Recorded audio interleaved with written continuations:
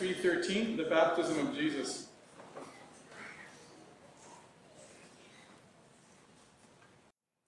Okay, why don't we stand together? Let's read Matthew 3, verse 13 to 17.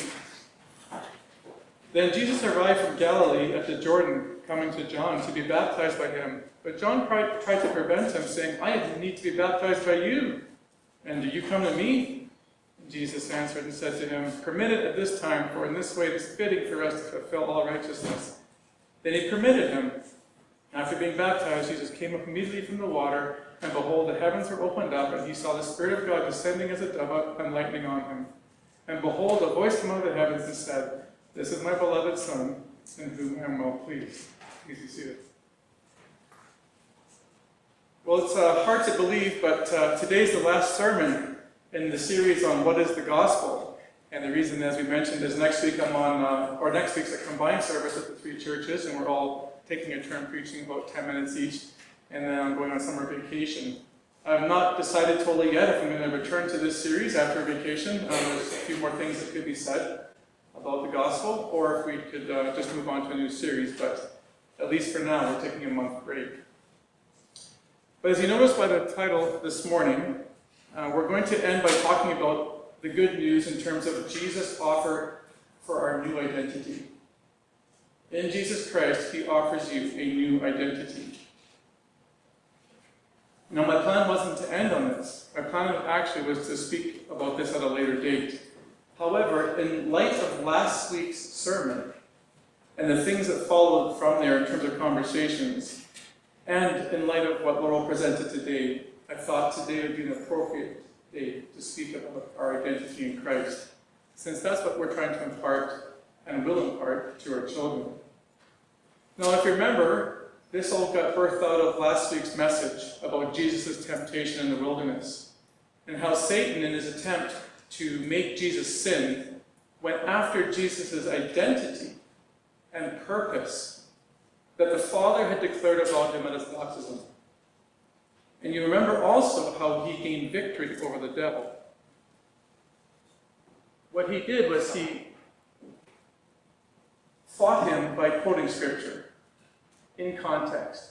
He declared God's truth as a means of defeating his temptations and lies. And so as a result, we were trained last week by God's word so that we have to announce the lies and temptations of the devil and to declare his truth about us, or God's truth about us, I should say. Now, as I walked away from that message last week, I realized as your pastor, I don't do this enough in my own life. And after talking to some of you last week, you felt that you were in the same boat as I. This is something that we know intellectually, but probably have never applied to the degree that the Lord wants us to. And Satan does the same thing with us, or with Jesus, he does the same thing with us. That's why this is so important. He attacks our identity. He attacks our purposes. And so if you ever have phrases going through your head like, well, if you were only a Christian, you would blank. Or if you don't really measure up, you know that, right? Or does God really love you? Do you have any importance? Does your life matter? Do you even belong? And so it's really important, family, because the reality is, while not all of us may struggle with those questions or in those ways, a good majority of us in here do. And we have given Satan too much groundwork. He's taken too much ground over our lives. And we've lost the voice of the Lord in terms of how he defines us and who he sees us to be. So this message this morning is intended to take back the ground that the Satan has stolen, and how to gain victory the way Christ did. So my prayer for this message is, by the end, you are filled with a renewed sense of significance, a new sense of value, a new sense of belonging, and a new sense of hope and love. To set you free from the lies and insecurities and learn to walk in freedom. So we're going to start with Jesus' baptism. Now I realize it's a repeat in many ways of last week's message, because I spoke a lot about this last week. But if you're anything like me, repetition won't hurt you. Proof in pudding was come up here and preach the sermon I did last week. You'd be like, right? We forget the things of the Lord. So let's review and the same things we kind of learned last week, add to it, and then finish with how this applies to our lives. So, at the baptism of Jesus, Matthew records 3 voices that spoke that day. 3 voices spoke. John to Jesus as he shows up at the water. Jesus to John the Baptist as he's going into the water. And the Father about Jesus coming out of the water. 3 voices. So let's look at John's message to Jesus. Verse 13. Then Jesus arrived from Galilee of the Jordan, coming to John, to be baptized by him. But John tried to prevent him, saying, I have need to be baptized by you, and do you come to me? First thing you need to notice here is that when Jesus comes to John and asks to be baptized, John protests. Now, when you understand the message of John the Baptist and what he'd come for, you can see why he was so adamant that he was not to baptize Jesus. I want you to look at chapter 3 and verse 2.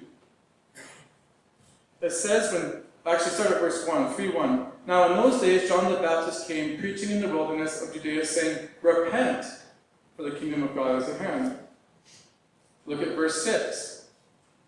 And they were being baptized by him in the Jordan River as they confessed their sins. So what do you learn about John the Baptist's message? It's one of repentance and one of confession for sin.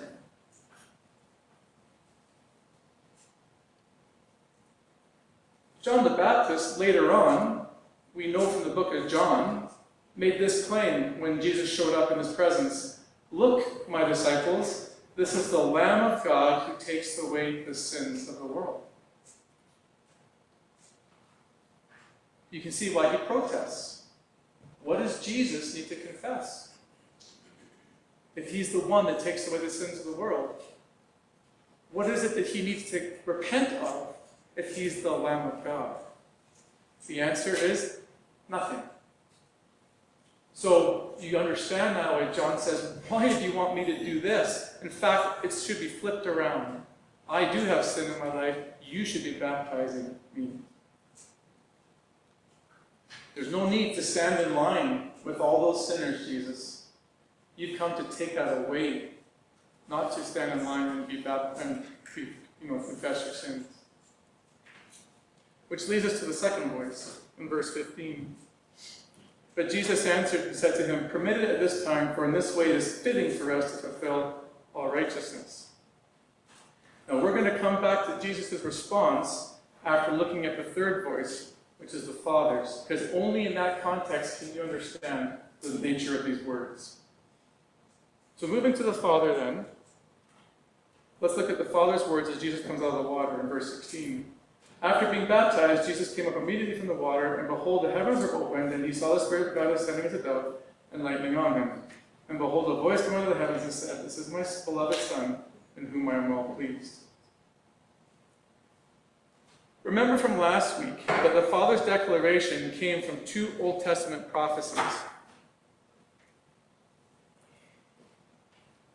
It came from Psalm chapter 2 and verse 7, in which he said, You are my Son, today I have become your Father.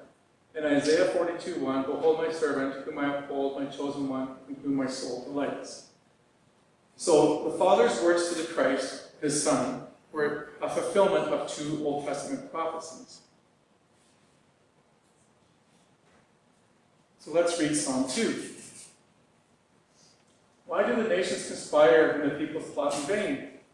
The kings of the earth rise up and rulers band together against the Lord and against his anointed, saying, Let us break their chains and throw off their shackles. The one Enthroned in heaven last, he rebukes them, saying, I have installed my king on Zion, my holy mountain. I will proclaim the Lord's decree. He said to me, you are my son, today I become your father. Ask me, and I will make the nations your inheritance, the ends of the earth your possession. The context of Psalm 2. The nations are in rebellion against the Lord. And the Lord, through the psalmist says there's going to be one day in which the nations who are rebelling against God are going to be subdued and given rule to God's Son.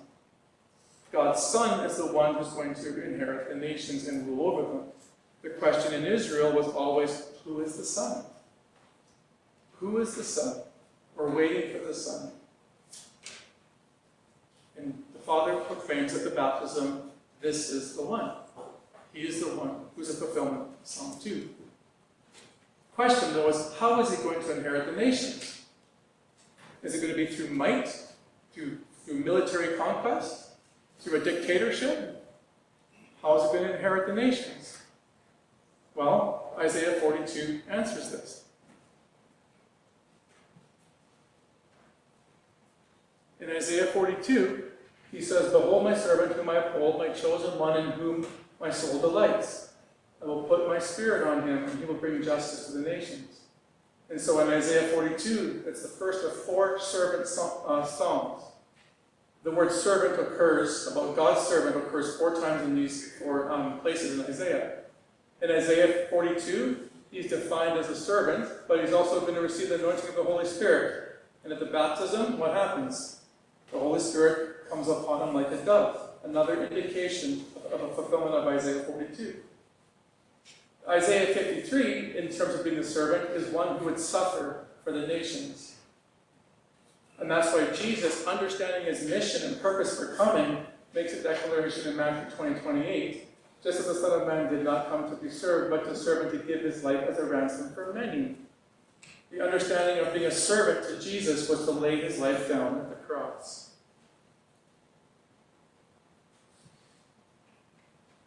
So again, the Father's voice is a public declaration that Jesus was the one they were waiting for.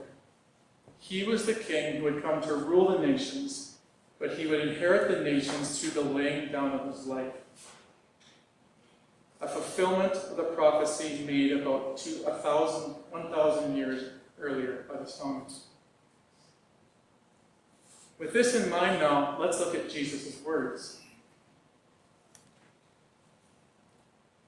Again, he said, permit it at this time, for in this way it is fitting for us to fulfill all righteousness. It's fitting for us to fulfill what God has intended. Jesus knew who he was. He knew he was God's Son. He knew that he was to inherit the nations. He knew his mission, that the nations would be won not through domination, but through suffering and laying down his life for sinners. So Jesus needed to get baptized because it was a picture of him standing with sinners, identifying with sinners as they went into the water and were coming out.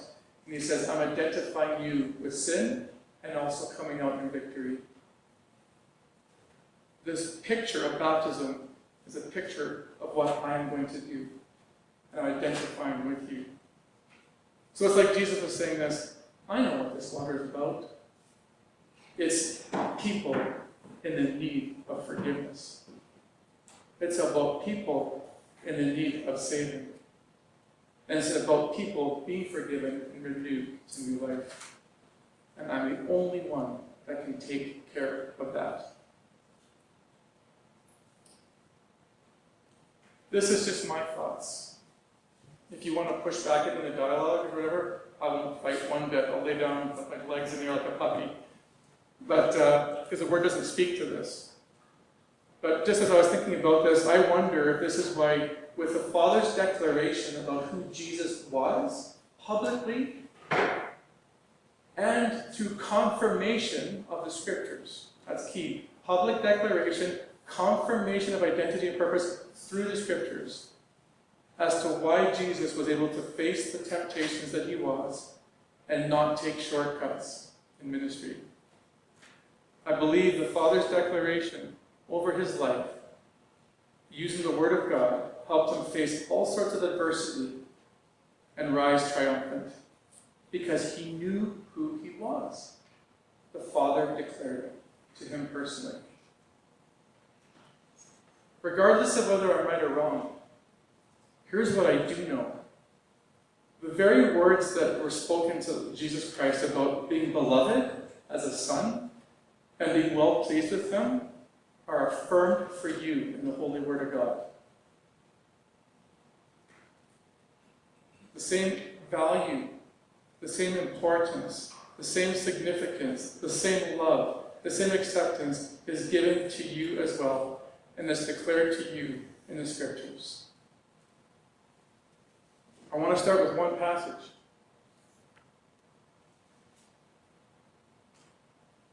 Look at the new identity we have in Christ when we receive him. You have taken off your old self with its practices and have put on the new self, which is being renewed in the knowledge and the image of its Creator. Here there is no Gentile or Jew, circumcised or uncircumcised, barbarian, Scythian, slave or free, for Christ is all and is in all. What Paul is saying here is this: the previous ways in which people and yourself have chosen to identify no longer matter in Christ. It doesn't matter what your ethnic background is, whether you're Gentile or Jew. It doesn't matter what your religious background is, circumcised or uncircumcised. It doesn't matter what your social status is, slave or free. It's irrelevant when you're in Christ. What I would like to add, your education makes no difference to God. Whether you have a master's or a dropout of high school, means nothing to him. Your wealth, whether you're in poverty or whether you're a millionaire, means nothing to him in terms of your identity. Your athletic prowess, whether you have 2 left feet in everything you do, or whether you're the star of your hockey team or your baseball team, it means nothing to giving you identity in the Lord. Your identity solely lies in the fact that Jesus Christ knows and loves you. Now, I'm realizing this more than ever in my own life and how important this is as I get older, especially as I deal with my own issues and I see you deal with yours.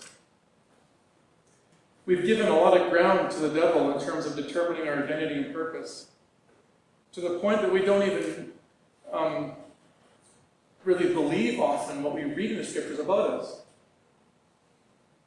The result then is it's created a framework in which we think with a defeatist attitude: I don't measure up, I don't belong in this community, my life has no value, etc. And Satan has used the past hurts of our lives, our environment, the abuses we faced, our culture, our religious experiences to further and cement the life we've adopted, and to keep us in bondage, never living in the joy of the Lord or any sense of purpose. But as followers of Christ, we can be renewed in our minds. And Joel 2:25 has a really great verse. It says, "The Lord will restore the years the locust has eaten." I know that applies to Israel specifically, but I do believe it's a promise that we can bank on today as well. So the pathway to victory is to have a proper understanding of who God is, and just as importantly, how he sees you. So what does the Word of God say about you? Well, Neil Anderson, he's famous for his deliverance ministries. He says all human beings have 3 basic needs that they feel, that needs that have to be met for a person to feel valued. And they're intrinsic. You can't turn them off. One is acceptance, one is security, and one is significance. And we're going to see today that Jesus Christ, in his Word, provides all of those things for you. So let's look at acceptance. Without a doubt, Rejection is one of the most painful experiences we can go through. Rejection is one of the most painful things. And it can lead to a lot of pain. I had an experience when I was about, between the ages of 5 to 10, prolific bullying up north with the native people, because I was the only Caucasian in the town. And we had 3 square meals a day, and so being provided for and having different skin color, there was a lot of abuse. Then there was one particular day, I'll never forget it, although God's been healing me of it. We were playing dodgeball in a community hall, and it was for phys ed. And at that time I was not the best at dodgeball, but I wasn't the worst either. I was kind of middle of the road. And the ball was thrown randomly to start the game, and when the ball was caught, I was way in the corner. Well, the Inuit kids started passing the ball around until I was the first one out. I thought, well, there's not much to that. I'll just suck it up and move on. Game ends because I'm first out. You know, the game comes to an end. Second game, same thing. Ball goes around. I'm the first one out, even though I'm the farthest away from it. Third game, same thing happens. And by this time, I'd experienced 3 years of daily bullying, about 3 years in. So this was not the first time. I ran out of the community hall, and I stood like in the playground of the school, and I was in absolute tears because it was blatant rejection. The teachers never stood up for me. There was no recourse in terms of justice. And I made an oath publicly to the heavens. I said, from this day on, I will never, ever be picked on again, and I will be the best at everything I do so that I have value. The way to security, the way to significance, acceptance, all of these things, is to be the best at everything I do. I will never be rejected if that is the case. And from that day on, went to a crazy amount of pursuit to be the best that I could be in everything I did. Now, I've had to since break that oath on 2 or 3 occasions with the Lord. But here's the point. Rejection is painful. But it also leads to a lot of pain in other ways. When you have the attitude that I have, you easily feel threatened by others because every single person is competition to you. Because if anyone's better than you or remotely can threaten your sense of identity, you are going to challenge that. You'll do whatever it takes to make sure you rise to the top. The other problem, though, why it leads to pain is your identity easily crumbles when you don't feel accepted. You can't handle any criticism, because any criticism just blows you up. Also, when you fail as you get older, like I did, or like I am, when you fail to be as healthy or as strong or as fit or as smart or whatever it is, or as talented as you were when you're 19, and now you're 48, it leads to depression. Because everything you cared about that gave you value no longer can fulfill you. Thirdly, it can lead to pain because you can compromise yourself spiritually in terms of integrity because you want the approval of others. So to be accepted, you'll compromise what you know about Jesus in this way because acceptance by men and peers is more important than acceptance by the Lord. And so you compromise yourself spiritually. And so finally, the pain comes and it affects your relationship with God. Because any sin you do leads to condemnation. If I make a declaration, unless I'm the best at everything I can be, I'm not acceptable, what happens when I sin against the Lord? You can't accept me because I'm not worthy, because I didn't meet your standards of righteousness. You can understand the snowball effect of these things, right? But you see, we all have this desire for acceptance. So what does the Lord say about you and I? How does He view us? Well, his love is unconditional and voluntary. Just read these two passages with you. 1 Corinthians 6:17, but whoever is united with the Lord is one with him in spirit. If you know the Lord, you're united with him. You're accepted. 1 Corinthians 6:19, do you not know that your bodies are temples of the Holy Spirit who is in you, whom you've received from God? You are not your own. This is awesome. Your body belongs to the Lord. His Holy Spirit lives in you.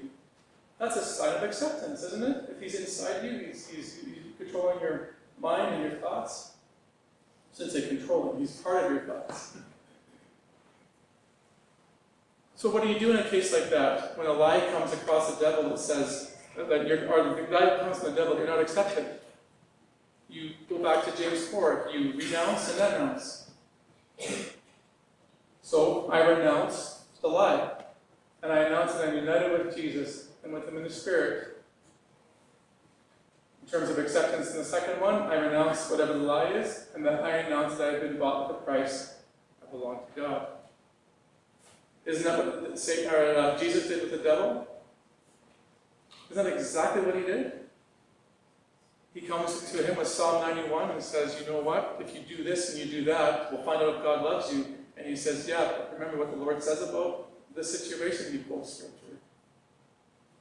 So whatever lies you're facing about your acceptance, these are two passages as an example you could use to combat the devil.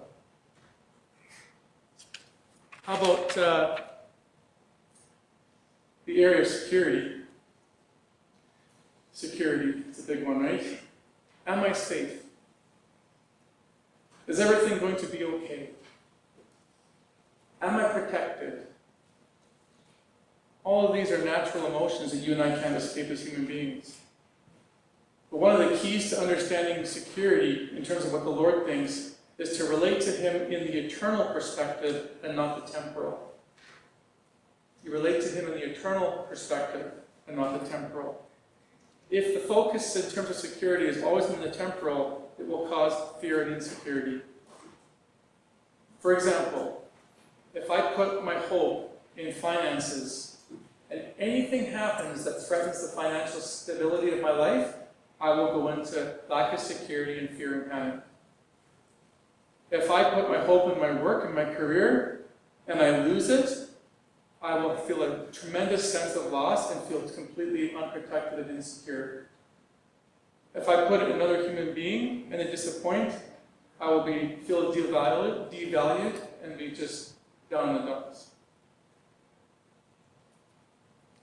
This is the way, these are the battles we have to fight. But the biblical truth is that we are secure in knowing Christ Jesus. That even if we had to face death, there's life beyond the grave.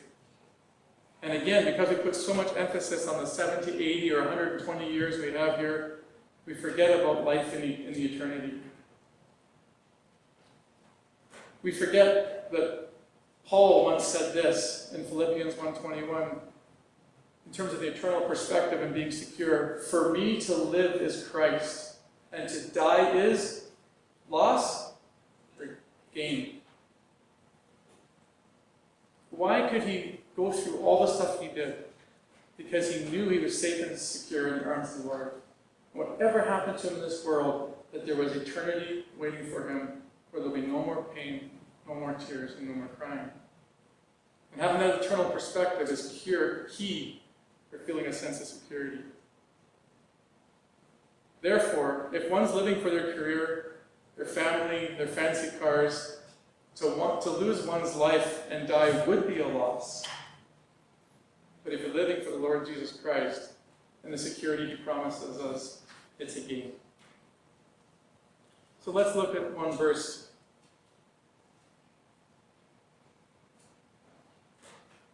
From 2 Corinthians chapter 1:22. Now it is God who makes both us and you stand firm in Christ. He anoints us, sets his seal of ownership on us, and put his spirit in our hearts as a deposit, guaranteeing what is to come. If you're having a sense of fear, like you're unprotected, like you're not important in those ways, that you're not ever safe, you renounce those lies and you announce that I have been established, anointed, and sealed with God. There's a promise of eternity waiting for you. And finally, what about significance? Every human has an intrinsic desire to feel that they're of value, don't they? We all want our lives to feel like they matter, that they're worth something to someone or something. All of us want to feel like we have purpose. All of us want to make a lasting impact and feel that we have an impact on those around us. One where our contributions matter and that we have a lasting impact on society or in our families. And so in many ways we try to get significance. We get it, again, through trying to get it through sports and performance in those ways. Through arts, through the music, through a career, through pursuing money, trying to be wealthy. We can even pursue love in all the wrong places. That's why people even join gangs and enter into bad relationships that they know are not good for them. They just want so badly to feel like they're significant, especially if they grew up in a family of rejection. The problem is that, as we know, all these things disappoint. Humans disappoint, talents disappoint, and skills eventually fade. So we can find significance in the Lord in two profound ways. First, His immeasurable love for you. His immeasurable love for you. In Romans 5, it says that while we were helpless, while we were ungodly, while we were sinners, Christ died for us. So listen to the resume you're given in Romans 5. You're called ungodly, you're called sinners, you're called an enemy. Those are the titles given to a person in Romans 5 before they know Jesus. He says, even while that was the case, He laid down His life for you because He loves you. He didn't wait for you to do anything or be anything before He laid His life down for you. Your value is purely because you have a spirit in you and you have a soul that has life and breath. Because you're a human being, that alone gives you value. You're one of God's creation and He laid His life down for you before you could, it didn't matter how many degrees you had, how good you were at hockey, it didn't matter a lick. You weren't even born when He laid His life down for you. So what could you possibly offer Him? His love is immeasurable. The fact that He would go to the cross for the things that you and I have done is something that you and I just can't ever fathom, and probably will never fathom until we get to heaven, when the heavens and earth are restored, and then we'll fully know, when we're in His presence and what that new heaven and earth is like, what He really actually accomplished. Second, though, is He gives you purpose and that He gives you a job to do. So sometimes we don't feel significant because we feel like we don't matter, like we have no lasting impact. The Lord gives you and I a job. That's really cool. 1 Corinthians chapter 12 and 27, it says, now that you are the body of Christ, and each one of you is part of it.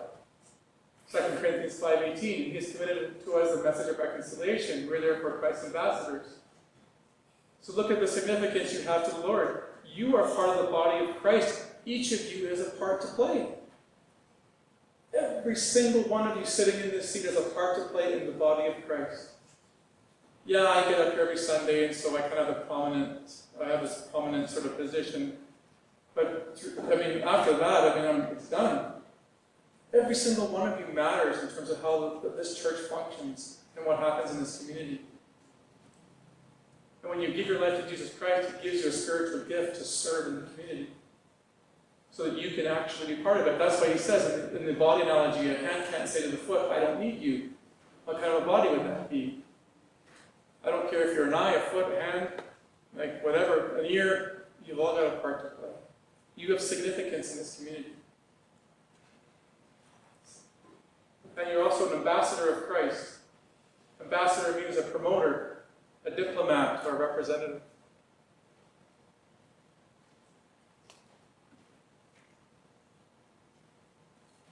How you serve Him as an ambassador and how you play your life out in a part of the body is really important. It actually has eternal value. That has eternal value to the Lord. Because you're using your life to honor Him and use your gifts He's given you to honor Him. How you use your finances, how you work, how you spread the gospel, all these things are the way in which you can be an ambassador.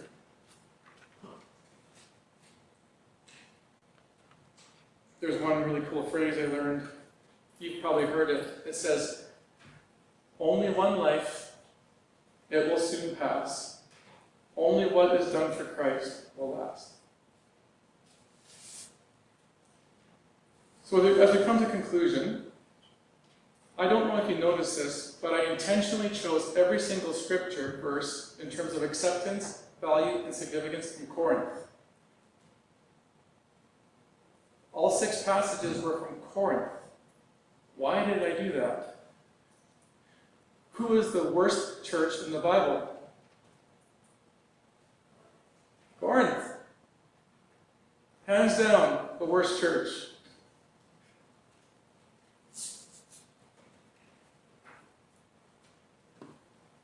Corinthian issues, chapters 1 through 4, divisions. I'm of Paul. I'm of Apollos. This leader is more important than that leader, and I joined their ranks.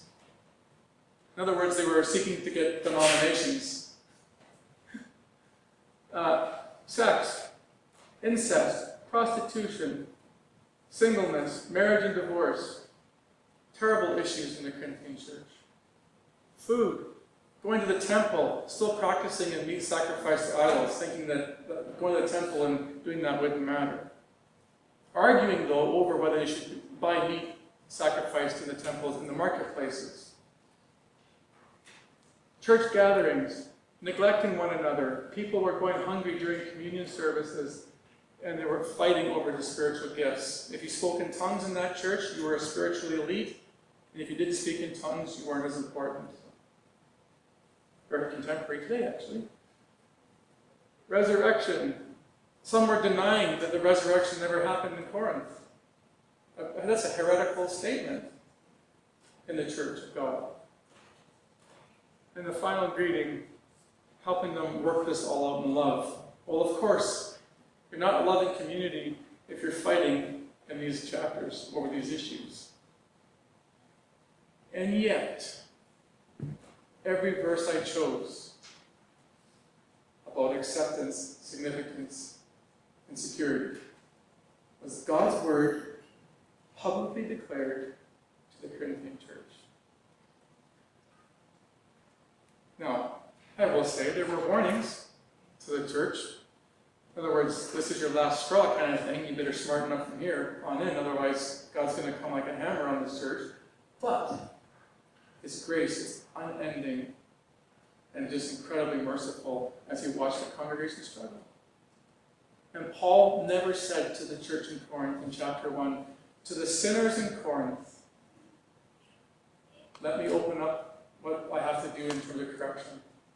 To you people who don't measure up in Corinth, to those of you who don't belong to God in Corinth, the word was saint. And so what do we learn? Well, we see the same patterns in the Revelation church, the Galatian church, and the Ephesian church.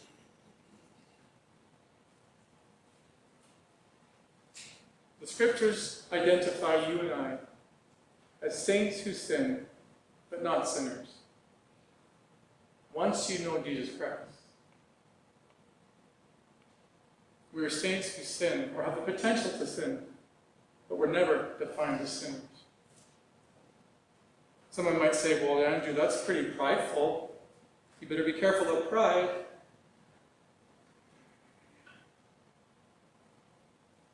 Neil Anderson said it this way: you are not who you are in Christ because of the things you have done. You are in Christ because of what He has done. Those titles are given because of God's righteousness imparted to you and I. And out of love, we just respond and say, God, thank you for your mercy and for your care for us. And so I will walk in the truth of what you say about me and what you did for me and what you've got planned for me. Lord, we give you thanks for your word, how you teach us. These passages we've read so many times, for those of us who've been Christians for a long time. We probably just skip by the words because we think we know it already. But Lord, may this be a fresh outpouring of your Spirit upon people as they truly grasp what you have to say. Thank you for the model you gave us by declaring through the Word of God your pleasure with Jesus and what that meant. And Lord, may we walk in that as well as we do understand the pleasure you have in us, as hard as that is to hear and believe at times. That's not an excuse for us to continue in sin. As Paul said, if we sin more, if it's about grace, should we sin more? And he said, may that never be. So we don't take advantage of it, Lord, but we just walk in the freedom that you do have for us. We just ask your Holy Spirit to speak loud and clear to us. May this be an encouraging 6 weeks for the body of Christ. In Jesus' name.